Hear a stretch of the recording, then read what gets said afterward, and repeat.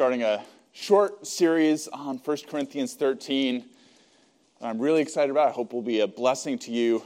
So I think this is the first week, we had a gift of a number of new Bibles.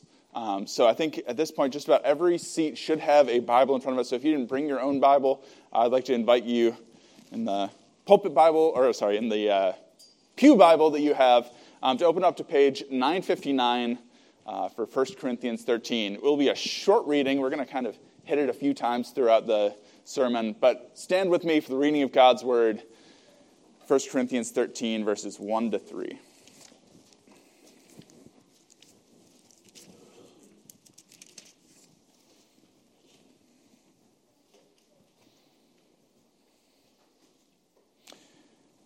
If I speak in the tongues of men and of angels, but have not love, I am a noisy gong or a clanging cymbal. And if I have prophetic powers and understand all mysteries and all knowledge, and if I have all faith so as to remove mountains, but have not love, I am nothing. If I give away all I have, and if I deliver up my body to be burned, but I have not love, I gain nothing. This is the word of the Lord. Thanks be to God. Pray with me. Heavenly Father, we thank you for the beauty of your word. We thank you for your love and for what you have to teach us about love. I pray that this morning you would equip me to speak. You would equip us all to hear good and beautiful things in your word and to be changed and transformed by it. We pray all this in Jesus' name. Amen. You may be seated.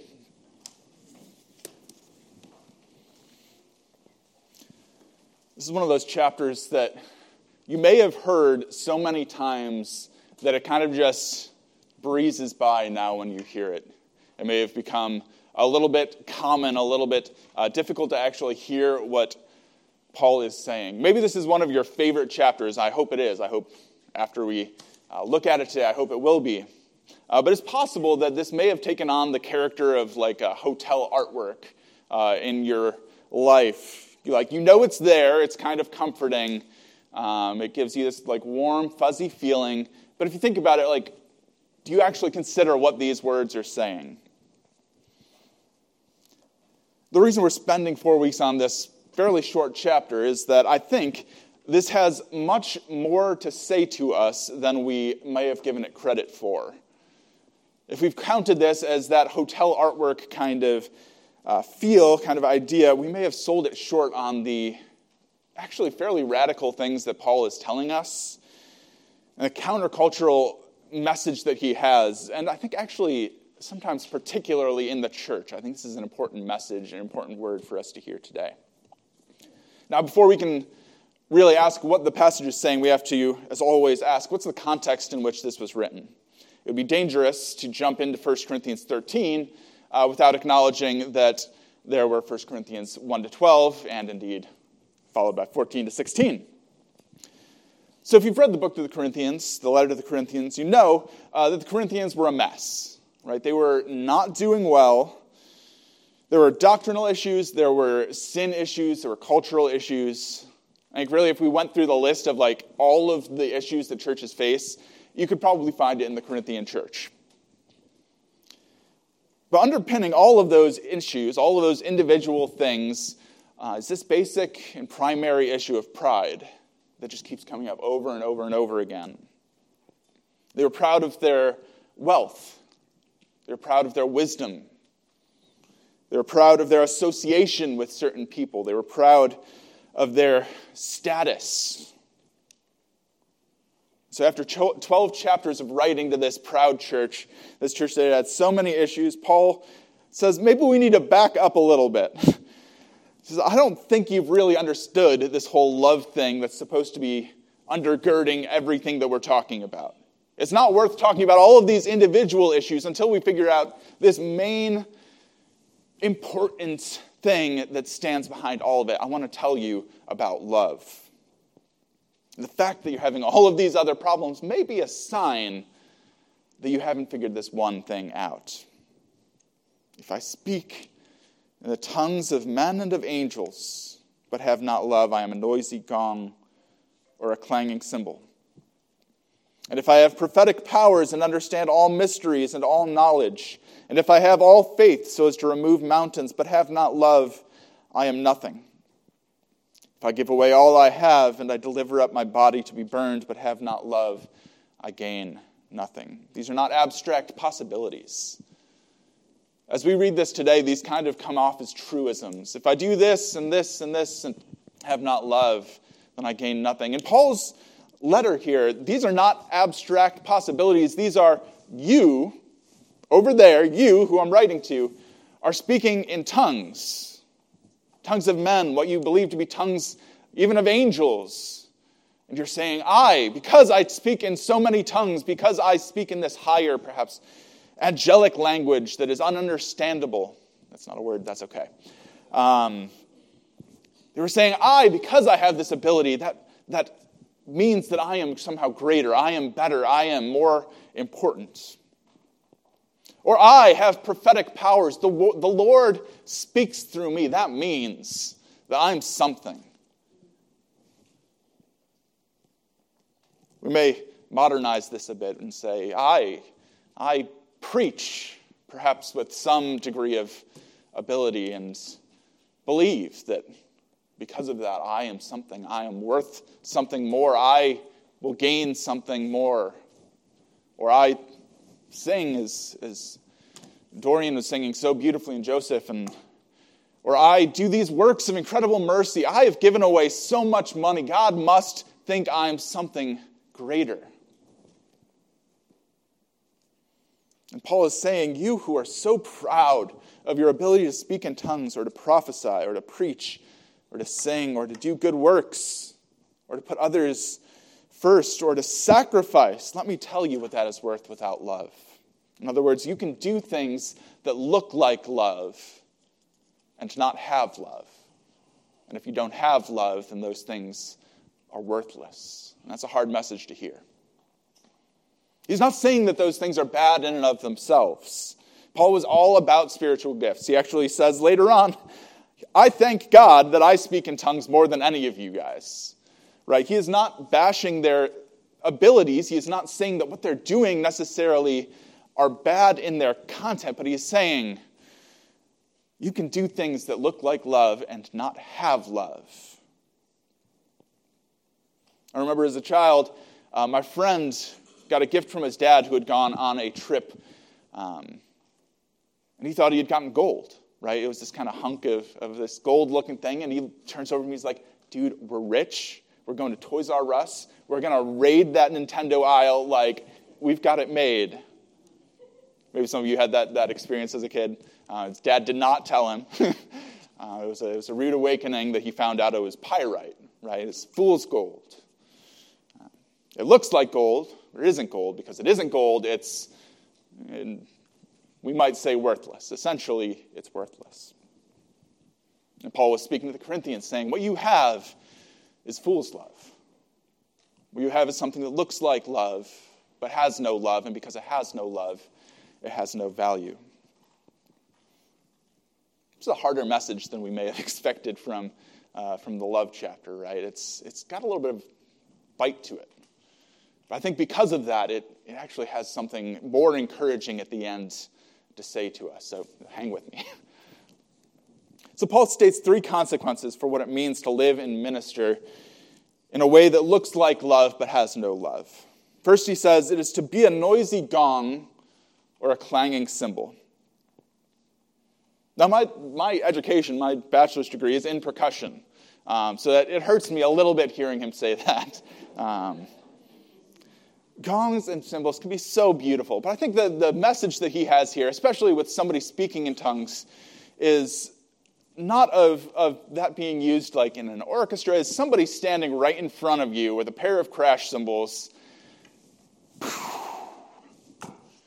I remember in many orchestras being the crash cymbal player and seeing the trumpet player in front of me turn around and the look on his face when he was realized that he was the one directly in front of you. And it is not a pleasant face, especially if they realize, I didn't bring earplugs. This is the image that Paul has, is someone who is speaking right in front of you, and it just sounds like somebody crashing cymbals or just smashing a gong in front of your face. You've probably had that experience. This is not something that is outside of our common experience. How many of you have had the experience of talking to someone and realized that they were only actually speaking to hear themselves speak?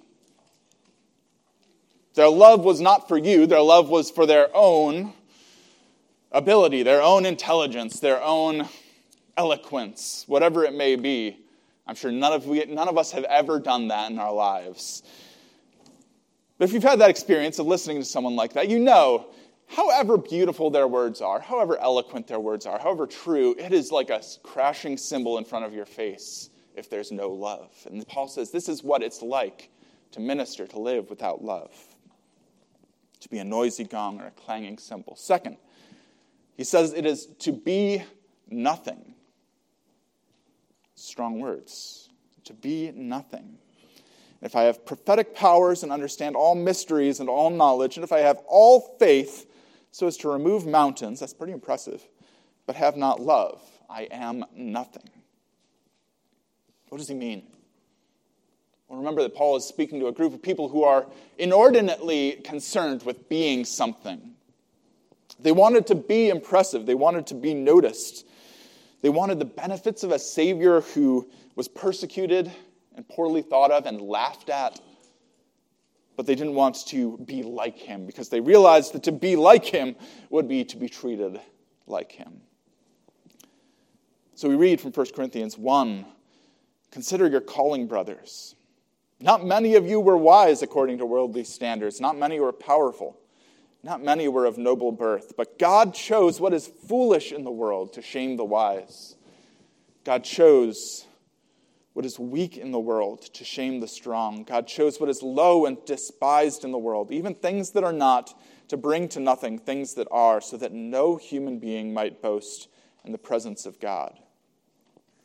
Notice that. God chose what is low and despised, even things that are not, even nothings, to bring to nothing things that are. This is the same sort of reversal that Jesus spoke of often in his earthly ministry. The low will be made great. The humble will be exalted. Put yourself last, and you will be first. But the Corinthians were tempted, and certainly we all are tempted, to go with the more obvious choice. If you want to be first, put yourself first. If you want to be great, make yourself great. But Paul says, if I do all these things, if I have all faith so as to remove mountains, but I have not love, I am nothing. Third, to gain nothing.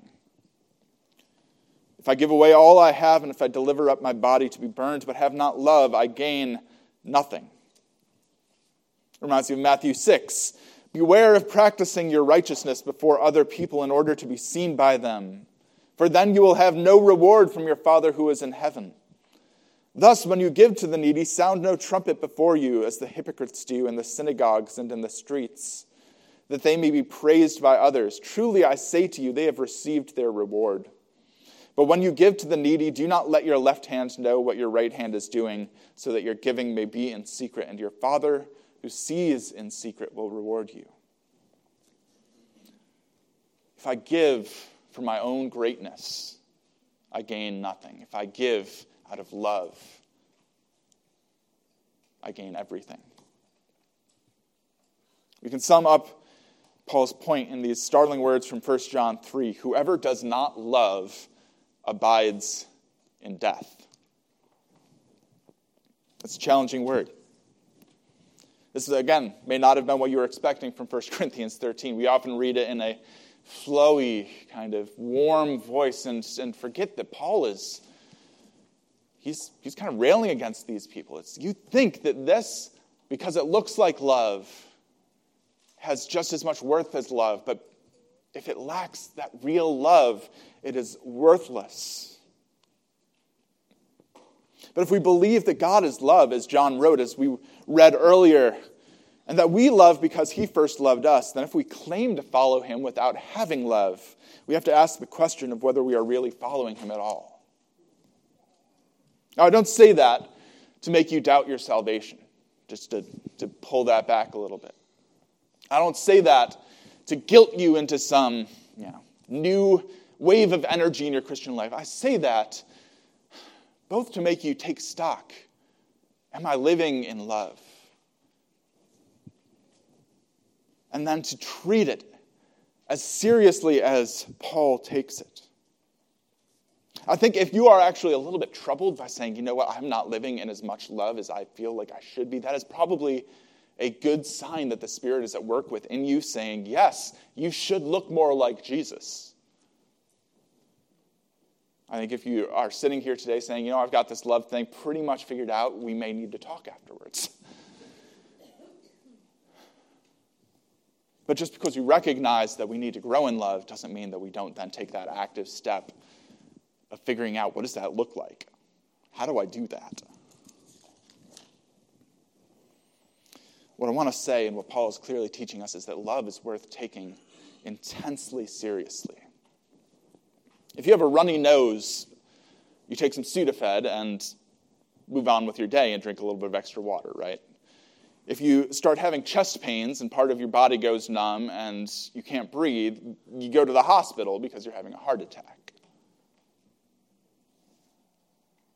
You don't finish mowing the yard, right? You don't finish your workout. You drop what you're doing and you say, this is worth going and getting it checked out. My fear is that we can treat a lack of love as more like a runny nose than a heart attack. When Paul is saying, this is a heart attack, y'all need to go to the emergency room. If you don't have love, the Bible tells us you don't have anything.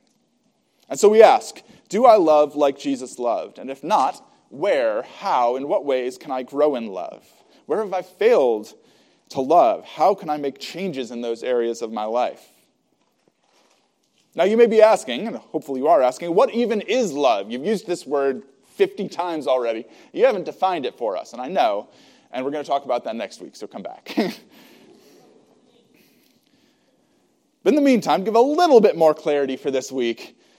Let's look and give a little bit of a definition, or at least a description of love. In 1 John 4, we're told, again, that we love because Jesus first loved us.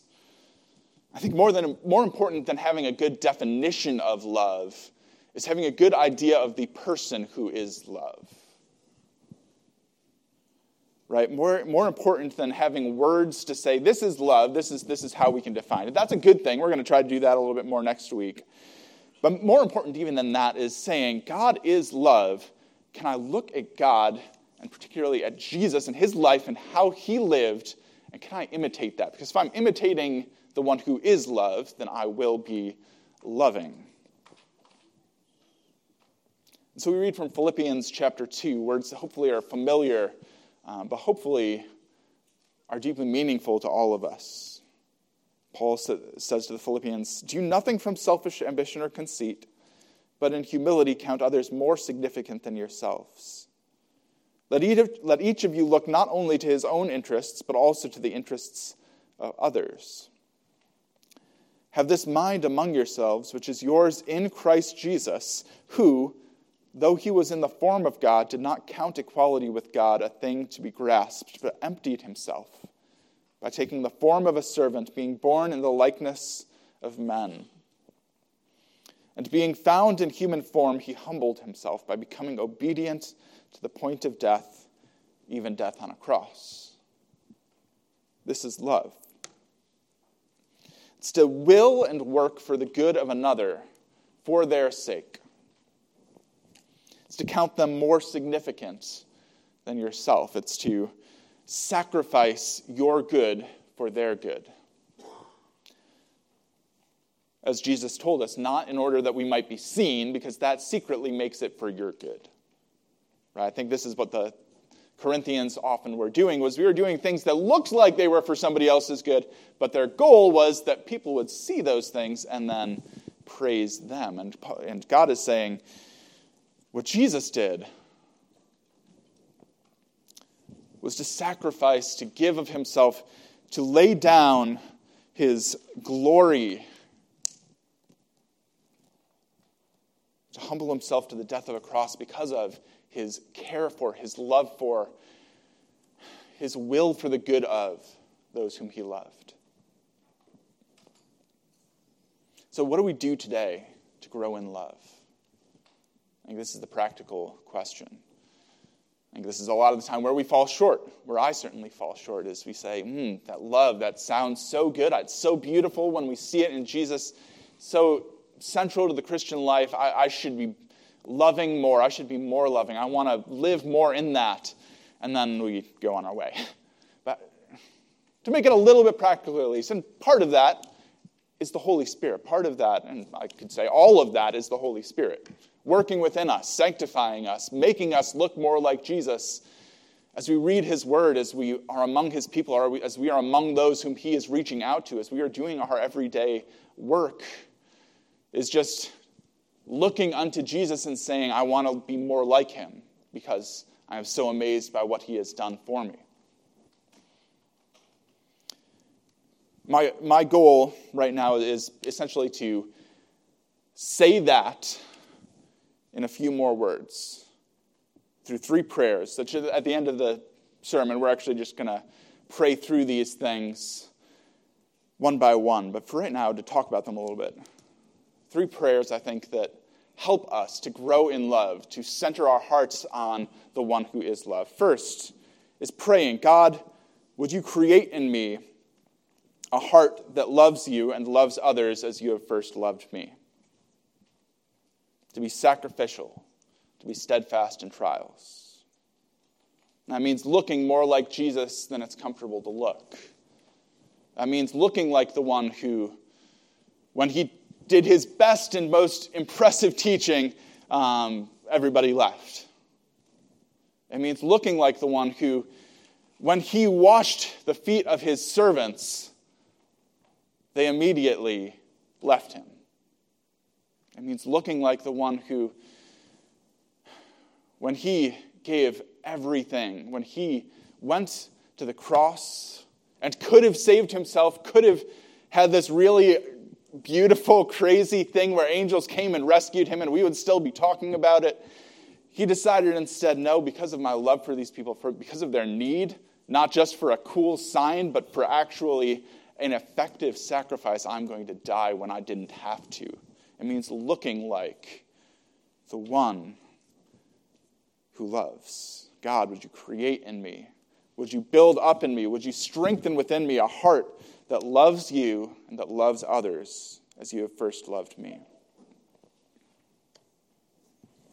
Second prayer is, God, would you direct me toward people in this world that I can love and be a servant to and sacrifice for, whether figuratively or literally, be put to death by. This, I think, is often where I get tripped up, is that I like that first part. God, would you build in me a heart of love? But the prayer, God, would you show me people I can love? God, would you show me places that your love can be at work in my life? Would you show me places where the love that got Jesus put to death, the love that got Jesus laughed at, persecuted, would you show me people? Maybe it's people in your family. Maybe it's family members who you do not have the easiest time dealing with, who will, probably figuratively, hopefully figuratively, put you to death for the things that you say, for the very content of the love that you share. Maybe it's people you work with. Maybe it's somebody who you are around every day, who you can be there, showing the love of Jesus, showing, well, what we'll see next week. Love that is patient and kind. Love that does not seek its own good, but the good of others. Love that does not boast. Maybe it's your church. We certainly probably give you enough reasons to be irritated. I probably, as I messed up the words to my own song earlier, maybe irritated you a little bit. But God, would you direct me? Would you point me to people, concrete, real people, situations, places where I can be the light of your love that you have put me here to be? Show me my mission field.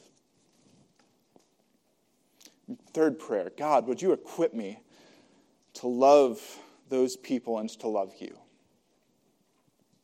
Would you give me spiritual gifts that fit the actual needs of those whom you are sending me to, whether those gifts seem miraculous or whether they seem commonplace?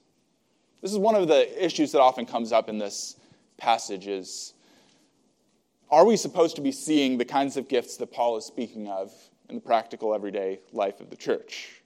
And that's a question that splits churches. It's a question that is extremely contentious.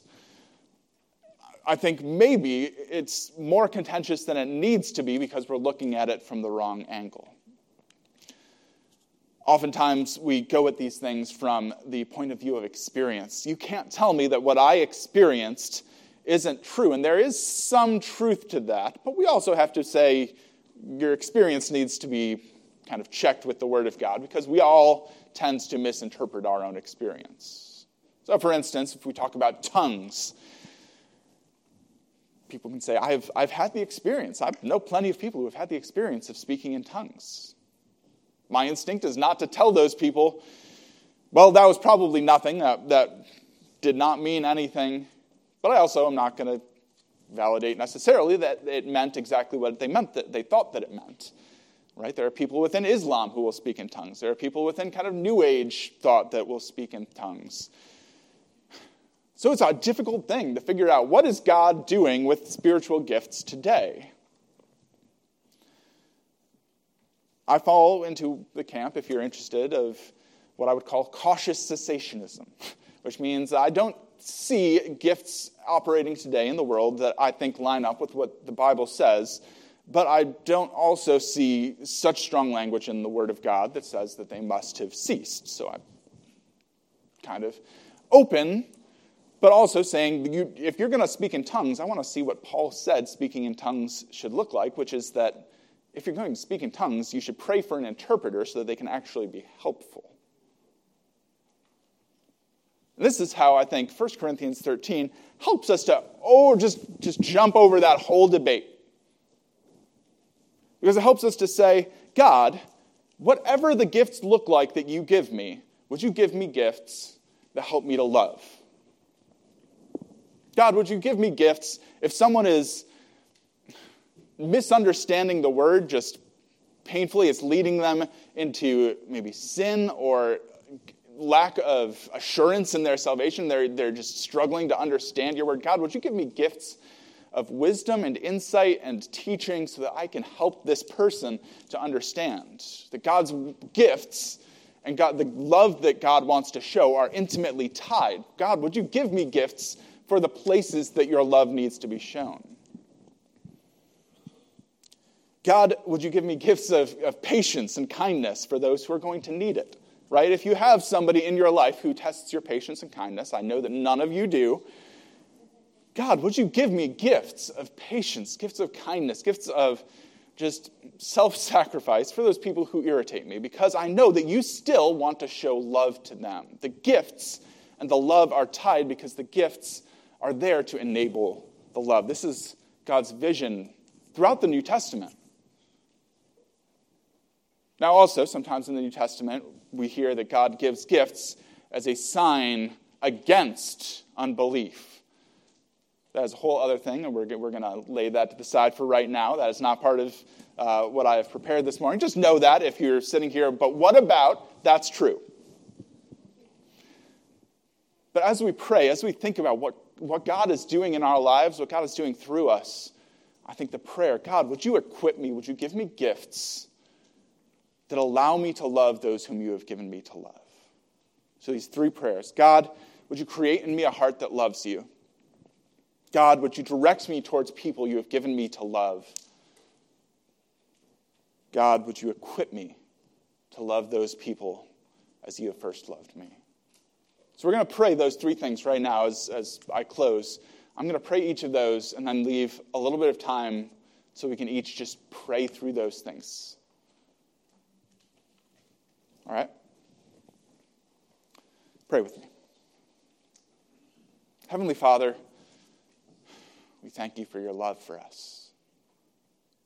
We thank you for the incredible blessings that you have given us in Christ. We thank you that he came and he to whom all was owed, to whom all glory and honor should have been given, to whom all gifts should have been given. He came and he died for us. Lord, we thank you for that.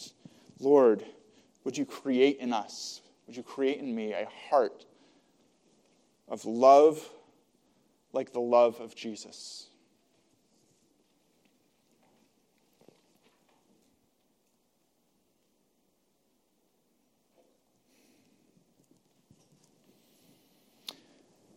God, we know that you have put us where we are in your sovereignty, in your wisdom, in places that seem obvious that you're working, in places where we can't even fathom how you're working. Lord, would you point us, would you show us how you are at work and how we are your hands and feet in those places, to those people.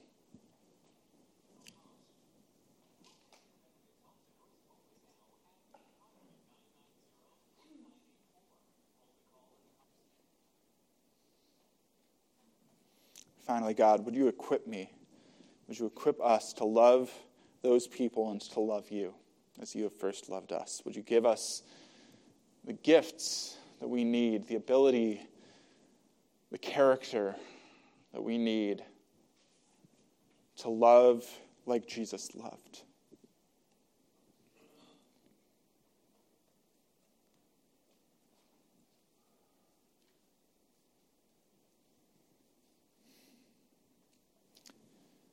Heavenly Father, we thank you for your goodness. We thank you that you hear our prayers. We thank you that you are working far beyond what we know, far beyond what we could have expected. And I pray that you would be at work within us and through us, that your kingdom may be brought here as it is in heaven, that your word may be made known, that your gospel may go out, and that people may be saved, all to your incredible glory. In Jesus' name, amen.